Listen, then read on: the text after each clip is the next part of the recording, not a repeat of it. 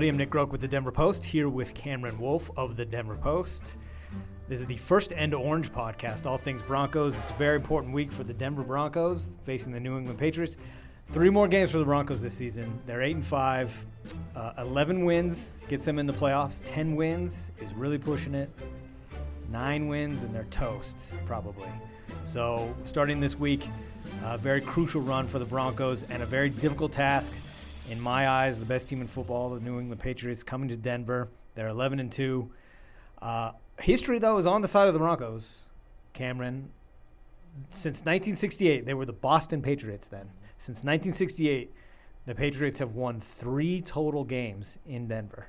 Wow. That's not very good. Wow, that's not good at all. 2 of those games came in the Bill Belichick era. The 2 games that the Patriots have won in Denver under Bill Belichick, Broncos quarterbacks were Danny Cannell and Tim Tebow. Yeah. So a lot of history is on the side of the Broncos here. However, a difficult game. I think it's a toss-up. The Patriots are a 3-point favorite. Broncos are a rare home dog. 3 points is not a lot. I think it's a toss-up. I think every game remaining for the Broncos is a toss-up, basically, even into the playoffs if they get that far. But let me just ask you straight up. Do the Broncos have any chance in this game at all? Yeah, I think they do. I think I'm sort of on your side with this. You look at this game, and this is a game that these 2 teams have been really the class of the AFC for the better part of this decade. And every year it's been the whole season waiting to see who gets the better of who. So when they say it's Patriot Week in the locker room, you kind of feel what that means to them. You know, this is different. You know, players always say, hey, it's just every game's the same. You know, it's just 1 week at a time, all the different cliche stuff. But you can feel that you give a little extra oomph for Patriots Week. The preparation is different, the way you go after it, and just the other side of it, knowing that Bill Belichick and Tom Brady are on there is going to be different too. So I think this is a game where you won't have to worry about the Broncos getting up for it. Yeah. You don't have to worry about the Broncos, being ready for everything that the Patriots throw at them. The reason they lose this game, if they lose, is they just weren't the better team. Yeah. And I think that ultimately is going to be the question, whether or not, and this is a team they actually match up pretty well with, but whether or not they can contain everything the Patriots do well and really disrupt their diverse offensive game plan. Yeah, let's start with Tom Brady and the Patriots offense. Not so much their offense, but how the Denver defense will go against them. The Broncos defense remains about like 5th or 6th basically in the NFL in points and yards allowed. They're very good. They're one of the best defenses in the league. I still think they're the best defense in the NFL. But they are 29th in the league stopping the run. If I'm Bill Belichick, and I'm not, and there's no way in hell that he'll ever listen to anything he shouldn't listen to anything I ever have to say. But if I was him, I would honest to God run the ball 50 times in this game. Right. Just let LeGarrette Blount just do everything. Right. It keeps Von Miller away from Tom Brady, and it could, potentially just wear down the Denver defense.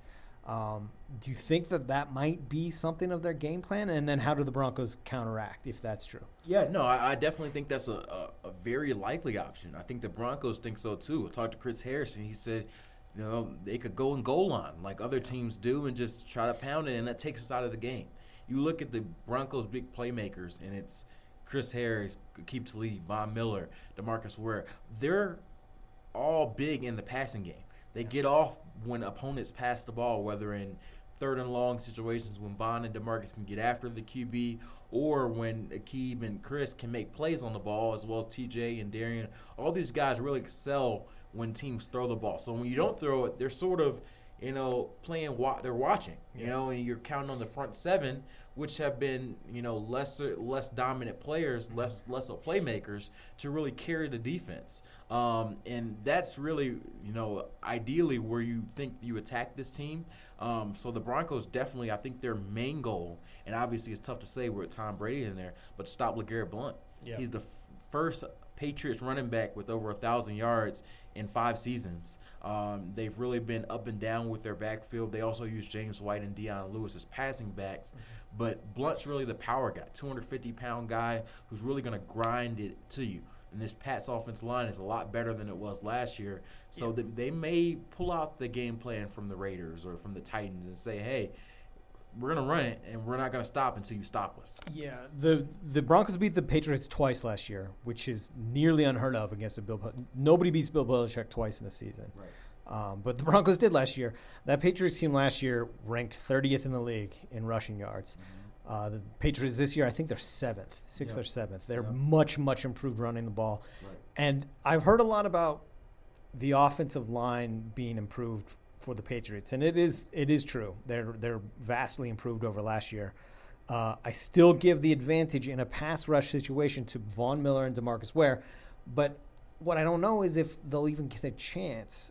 What did you hear from Von and DeMarcus this week about how they might kind of approach things with the Patriots? Yeah, no, I think the key is for them this week, and obviously we talk a lot about Brady and what makes him so great. But one of the better things that makes him great is that he gets off the ball really quickly. Yeah. He has one of the quickest releases in the NFL, and he really knows obviously the AFC Championship game is a little different, but knows how to feel pressure and get rid of the ball very quickly.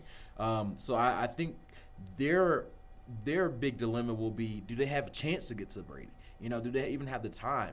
If Brady's checking down for those 5-yard slants and really just picking up and nickeling and diming this defense, then that really prevents them from really getting off. You can't win if the ball's being released 1 second after. So it'll be really on the defensive backs, on Chris Harris, Aqib, Bradley Roby, to play really tight coverage, press coverage, and really ensure that they have to go deeper. They have to complete their routes so that Von and DeMarcus can get time to unleash that pass rush that destroyed Brady in that AFC Championship game. We're going to argue about some coaching things here in a minute with the Denver offense, but for a minute, Broncos defense.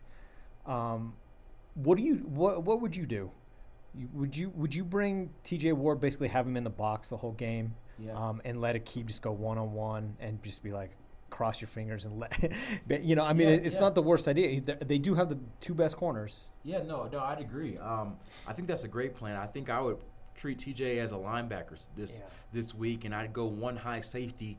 If you beat me with a bunch of deep balls, then hey, it was your day. You got receivers on that end, and 10 times out of 10, I'd take Chris Harris, Aqib Talib, and Bradley Roby over Julian Edelman, Chris Hogan, and Malcolm Mitchell. Right. We were the Patriots' top tight receivers. So play man-to-man on the back end, have Darian Stewart as the one high safety, and play with a 4x4 box, a 3x5 box, with TJ coming in. And I think that really forces them to have to beat you deep. And once they do that, maybe you loosen up. But you have to show them, hey, we're not going to let you run the ball for 5 yards of carry all game. That's not going to happen today. Right. And, nice catch by Chris Hogan. Basically won the game for the Patriots on Monday night against the Ravens. But come on, Chris Hogan. Like, if Chris Hogan beats you, then maybe they deserve to win. But flipping to the Denver offense, they continue to struggle. The running game is dead. It's, like, long gone. I don't know if they will, or even if they should, even try to revive it in any way. There are things that you can do to simulate a running game without actually handing the ball off to a running back. You can let them catch the ball out of the backfield, whatever it is. But running the ball off tackle is not working for the Broncos. They had 18 yards against the Titans, their third lowest rushing total. It was completely terrible. I mean, that's the only word you can. I mean, it was really bad.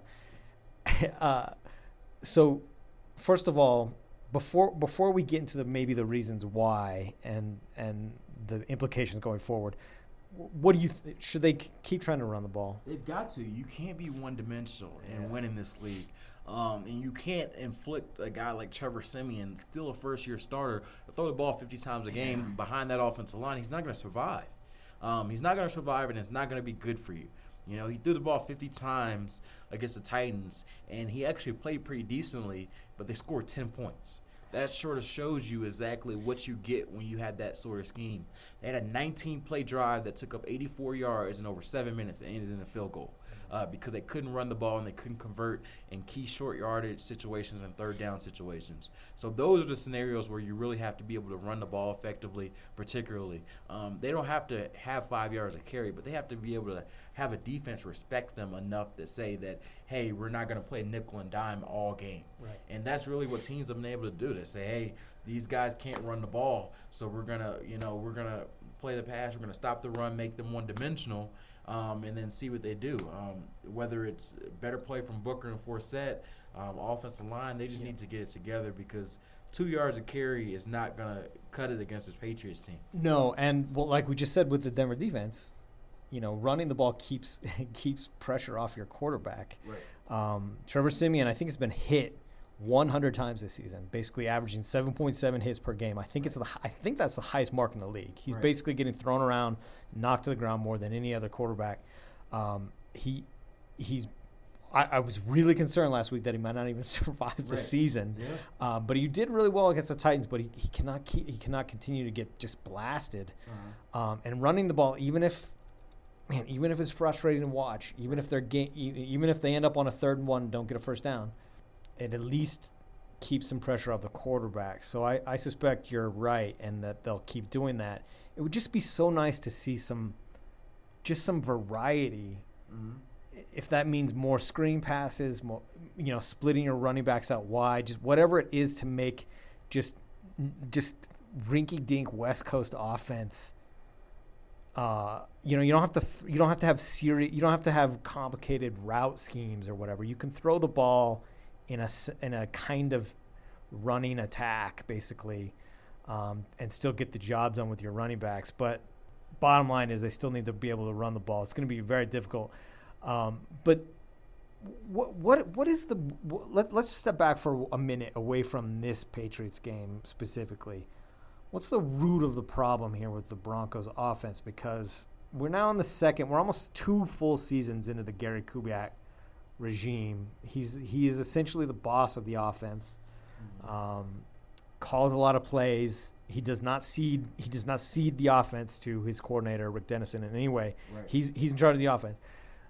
Are we seeing a problem with personnel for the Broncos? Does Gary Kubiak not have the personnel to be able to do what he wants offensively, or are we seeing scheme problems from the Denver offense? Because some weeks I go one way, some weeks I go the other. I think we're beginning to collect enough evidence to begin to approach this topic thoroughly. What do you see? Yeah, no, that's really interesting because I think that the answer to that question is really determines where the Broncos go from here. Yeah. Because if it's a talent issue, if it's Tyson Brelo, Max Garcia, Michael Schofield, Russell Okung, Donald Stevenson aren't good enough to be a starting 5 offensive line, then that goes on Elway to get you better guys in this group, and you sort of have to make it work with what you have. If that's the answer, if Devontae Booker is not really going to be your eventual starting running back, or he's not there at this point, your offensive line isn't there yet, and you're really leaning on the play of your 2 receivers who are the 2 stars. If that's the answer, then this season's sort of you're trying to get the best you can out of it, and really you have to focus on the off season on really fixing those areas. But I think more likely than, and I think it is a bit of talent, but I think more than anything is scheme and in the whole ordeal, because even if these guys aren't all-stars, and by no means is Tyson Brelo all-star, at some point you have to look at what can we do to get the most out of these guys. You look at Tyson Brelo, 2nd-round pick. Russell Okung, a guy you spent money out in free agency, as well as Stevenson. Max Garcia was a middle-round pick. These are guys you invested resources in these guys. Yeah. So soon you have to look at, is the offensive line coach Clancy Barone doing his job to get these guys ready? Are we putting squares into a round peg? Yeah. Are these guys not fit for our system? Are we so stubborn with our system that we're not able to shift into what our players are best at? And that question is what's going to have to decide, whether or not this offense can get better. And I'm not sure if they can figure that out in the season. I'm not sure how much these coaches are susceptible to listening to their players and what they see out there on the field and what could be switched and what could be altered. Because a lot of times we look at games and we're like, this is predictable. Yeah. I could have saw this call coming. It's 3rd and 1 and they're going to run a stretch zone to the right side and get stuffed. It happens every game. They start this game the same way. They hit two throws and a run and they go 3 and out. Yeah. It's nearly every game. So sometimes predictability is on coaching and scheme, and you have to be able to get out of that because the league catches up to these sort of things. Well, on paper, let me ask you this because I have an answer to this. On paper, not even from what you've seen in recent weeks, whatever. On paper, is this offensive line more talented than it was last year? I think it is. I think they're underperforming is basically where I'm going. Yeah, no, I think you're right. I think I'm not sure how much more talented or even if they're a starting 5 caliber offensive line across the board. But I would say they are more talented because you just break at it. Last year, they had Michael Schofield playing right tackle, which obviously isn't his natural position. Right. He got benched at time for Ty Columbus, who's now doing radio and retired. Yeah. You got guys like Evan Mathis and Luis Vasquez. Luis Vasquez out of the league right now. Evan Mathis is on injured reserve. You got guys both of those guys are over 30, who are just sort of slugging around through injuries. Yeah. And this was Matt Paradis' first year as a starter. And at left tackle, you had Ryan Harris, who's now a backup in Pittsburgh. Mm-hmm. So I think definitely you were kind of held up by veterans. And I definitely think this group has more talent. The one thing you could say about that group is they were more veteran, and they sort of can make things work. So I don't think you can say for sure that there's a wash that Sombrero can't play or that Schofield can't play or Max Garcia can't play or Okung or Stevenson can't play. I mean, if you're saying that, you're saying that you whiff completely on your draft personnel and your free agency personnel, and I just don't think that's the case. I think there are at least decent players in that group. I don't know if Sambrello's ever going to be a player, but outside of that, I think there's some decent players in that group that are at least can make it through, and that just hasn't been the case. I think bottom line is the players. The players arrived. There were players given to this coaching staff to improve the offensive line, and it has not improved. However, if there's one crease of possible hope, the Khalil Mack game last year where he ran over Michael Schofield and completely destroyed the Broncos. Well, I think that was week 14. Yeah. Which is where we're at right now. Right. And after that game, the Broncos offensive line somehow snapped into they just all of a sudden figured it out. They played really well the rest of the way, especially in the playoffs. Right. And that's where we're at right now. I forget who they played after the Raiders last year, but I can almost guarantee it was not as good a team as the Patriots though. So if this is the time where they suddenly figure it out, man, they got their work cut out for them against the Patriots. Outside of the offensive line, I mean, you've touched on this already a little bit, but I mean, do we need to see some more adjustment in the offensive game plan? They've had I think they've essentially had one good drive in the first quarter all season again, and it was against the Saints. Yeah. That on that drive they were pretty balanced, but they came out. They were more balanced, but it seemed to me in my memory, correct me if I'm wrong, but they sort of set up the run with the pass. They didn't. There were some. There have been some games this season where they very oddly just throw a ton to start a game, and they never get into a rhythm. Do they need to be?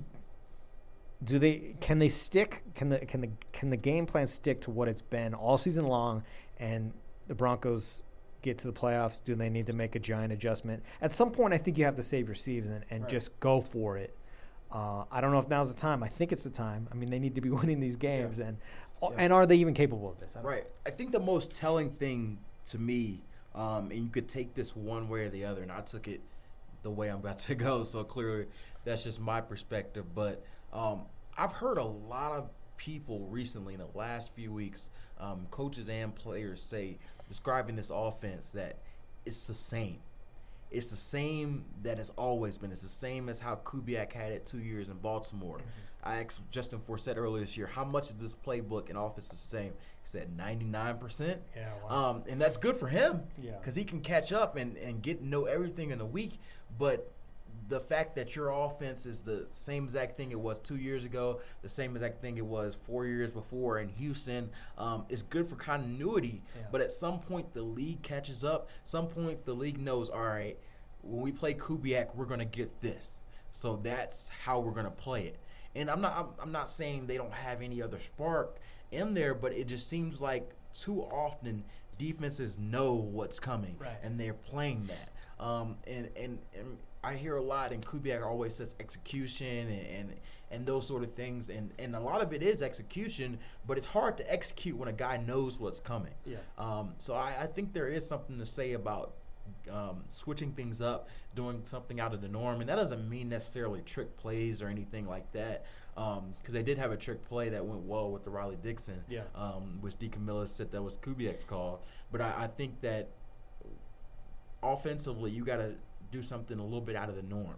If they think that you're going to run this zone scheme on 3rd and 1, maybe you have a bootleg out of there where Trevor Siemian takes it and runs for the first down. Or maybe you have a jet sweep where Emmanuel Sanders comes across or something of that sort to kind of keep the defense off balance. Like, whoa, I haven't seen that on film. Yeah. I'm not sure how many plays that the Broncos have run this year that the defense has ever said, I haven't seen that on film. Right. You know? Yeah.